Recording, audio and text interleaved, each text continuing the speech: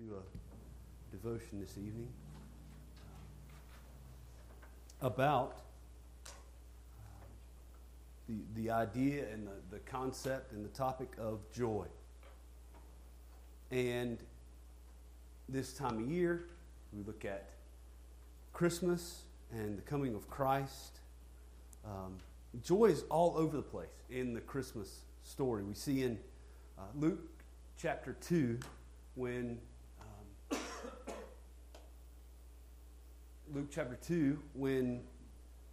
the angel appeared to the shepherds and said, "Do not be afraid, for behold, I bring you good news of great joy." In Matthew 2, verse 10, the wise men they saw the star and they rejoiced exceedingly with great joy. In Luke chapter 1, when Mary visits her relative Elizabeth, who's the mother of John the Baptist, Elizabeth says to Mary there, "For behold, when the sound of your greeting reached my ears, the baby leaped in my womb for joy." A few verses later in Mary's Magnificat, she praises the Lord and she says, "And my spirit has rejoiced in God my Savior." So much joy here at the birth of this child in Bethlehem a little over 2,000 years ago. And so as we stop and we look at this and think about it, we come to Scripture and look at this concept of joy. We want to ask and think about, well, what does this mean?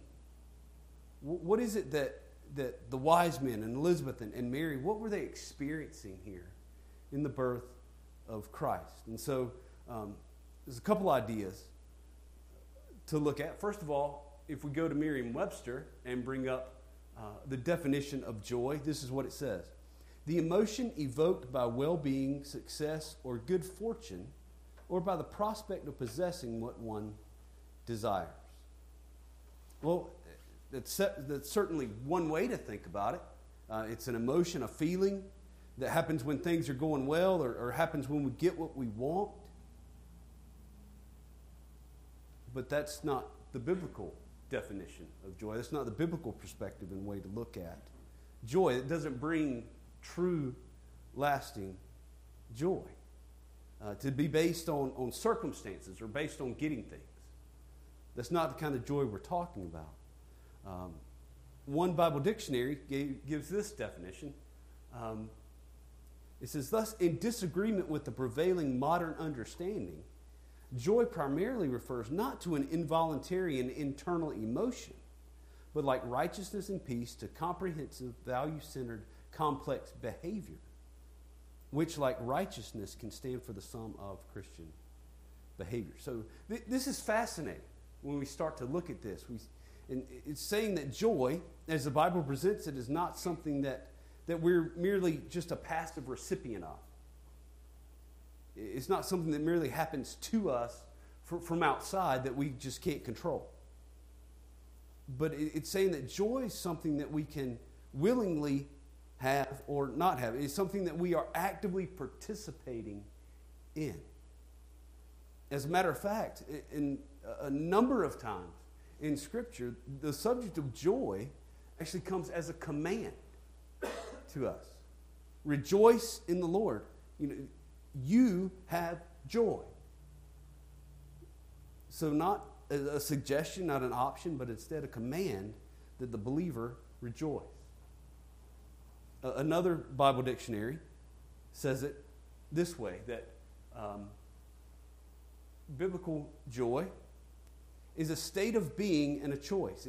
It says that joy comes on account of what Christ has done, irrelevant of whatever other circumstances are happening in one's life.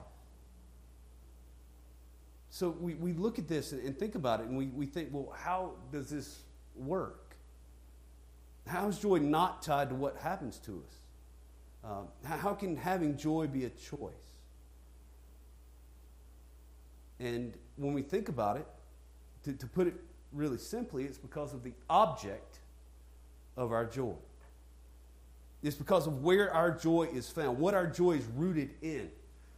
Paul says in Philippians 3, verse 1, he says, "Rejoice in the Lord." Again, one chapter later in Philippians 4. Rejoice in the Lord always, in the Lord. The psalmist in Psalm 43, verse 4, it says this, Then I will go to the altar of God, to God my exceeding joy. And upon the lyre I shall praise you, O God, my God. God, my exceeding joy. It's found in Him. R.C. Sproul said it this way. He said, the key to the Christian's joy is its source, which is the Lord. If Christ is in me and I am in Him, that relationship is not a sometimes experience. The Christian is always in the Lord, and the Lord is always in the Christian. And that is always a reason for joy. Even if the Christian cannot rejoice in his circumstances, if he finds himself passing through pain, sorrow, or grief, he still can rejoice in Christ. We rejoice in the Lord, and since He never leaves us nor forsakes us, we can rejoice always. And so when we read a statement like this, we easily see that that doctrine that we learn matters. Right? Doctrine of the union with Christ, doctrine of justification, doctrine of imputation, all of those things matter, and they're very practical in our lives as believers because they lead to knowing and understanding of these truths that we might experience great joy, true joy in Christ. That's what we have in common here with those who are in the Christmas narrative that we talked about earlier. Both they and we hold as the object of our joy this Christ who has come into the world. They rejoice to see this Savior.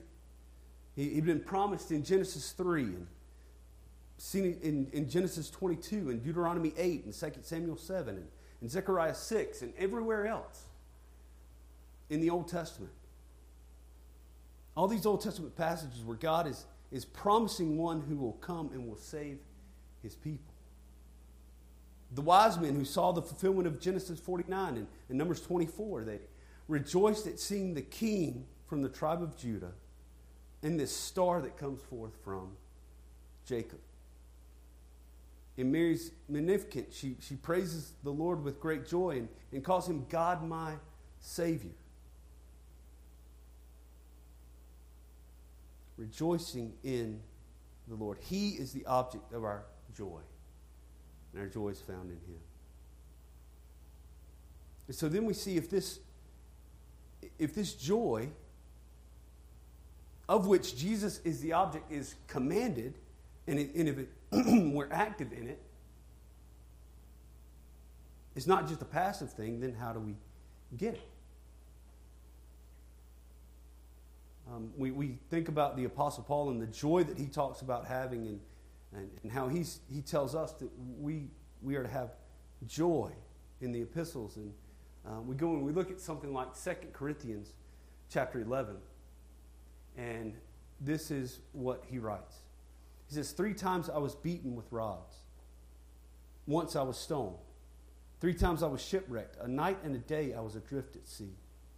On frequent journeys, in danger from rivers, danger from robbers, danger from my own people, danger from Gentiles, danger in the city, danger in the wilderness, danger at sea, danger from false brothers, in toil and hardship, through many a sleepless night, in hunger and thirst, often without food, in cold and exposure.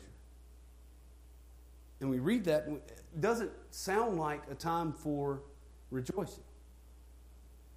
And so what gave Paul joy in the midst of situations like this? And like we said, it's where our joy is found. It's found in Christ. And also, if we wanted to put it in a very short statement, we could say that our joy comes in knowledge of the gospel. Knowledge of the gospel.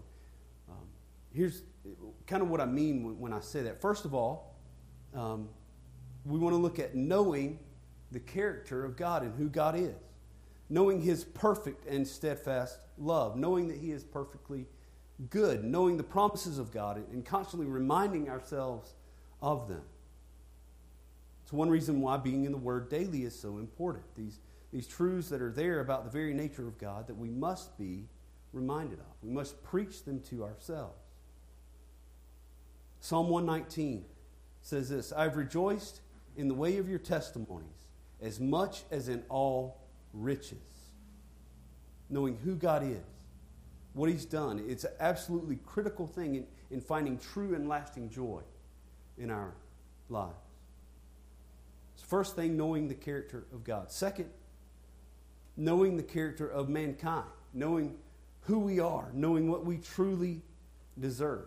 You know, that's why Paul, when he's writing to the Romans, he spends 3 chapters describing how incredibly unholy and unworthy and vile every single person is, by nature and by choice.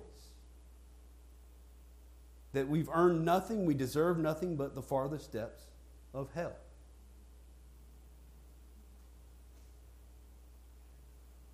That's why we study something like the doctrine of sin. That doesn't sound like a very fun thing to study. But until we understand the depths of the depravity in who we are, it's impossible to have the thankfulness and the accompanying joy of who Christ is and what He's done. And so Jesus told an interesting parable about this, and gave an interesting saying on this in Luke chapter 7. It says this, Jesus answered him, Simon, I have something to say to you. And Simon replied, say it, teacher. And Jesus said, a moneylender who had 2 debtors, one owed 500 denarii, and the other 50. When they were unable to pay, he graciously forgave them both. So which of them will love him more? Simon answered and said, I suppose the one whom he forgave more. And he said to him, you have judged correctly. So this idea of knowing the depths of our sin and seeing it rightly, seeing it correctly, leading to the greater joy in Christ and knowing what He has done to save us. So we've got to know the character of God. We have to know the character of mankind. Third, we've got to know and understand what God has done to bring us back into fellowship with Himself through Christ. And to think about the absolute miracle of what we celebrate this time of year. That the second person of the triune God of the universe, the very agent of creation, would take flesh to Himself and be born in the likeness of humanity. And in doing so, He joined together His divine nature and a human nature. And so that now He's one person with these 2 natures. And so we're going to look at Hebrews chapter 2 and verse 9. And this is what it says. But we do see Him who was made for a little while lower than the angels, namely Jesus, because of the suffering of death, crowned with glory and honor, so that by the grace of God He might taste death for everyone. A few verses later in 14 through 18, it says, since therefore the children share in flesh and blood, He Himself likewise partook of the same things. That's the Advent. That's Christmas. That through death He might destroy the one who has the power of death, that is, the devil, and deliver all those who through fear of death were subject to lifelong slavery. For surely it is not angels that He helps, but He helps the offspring of Abraham.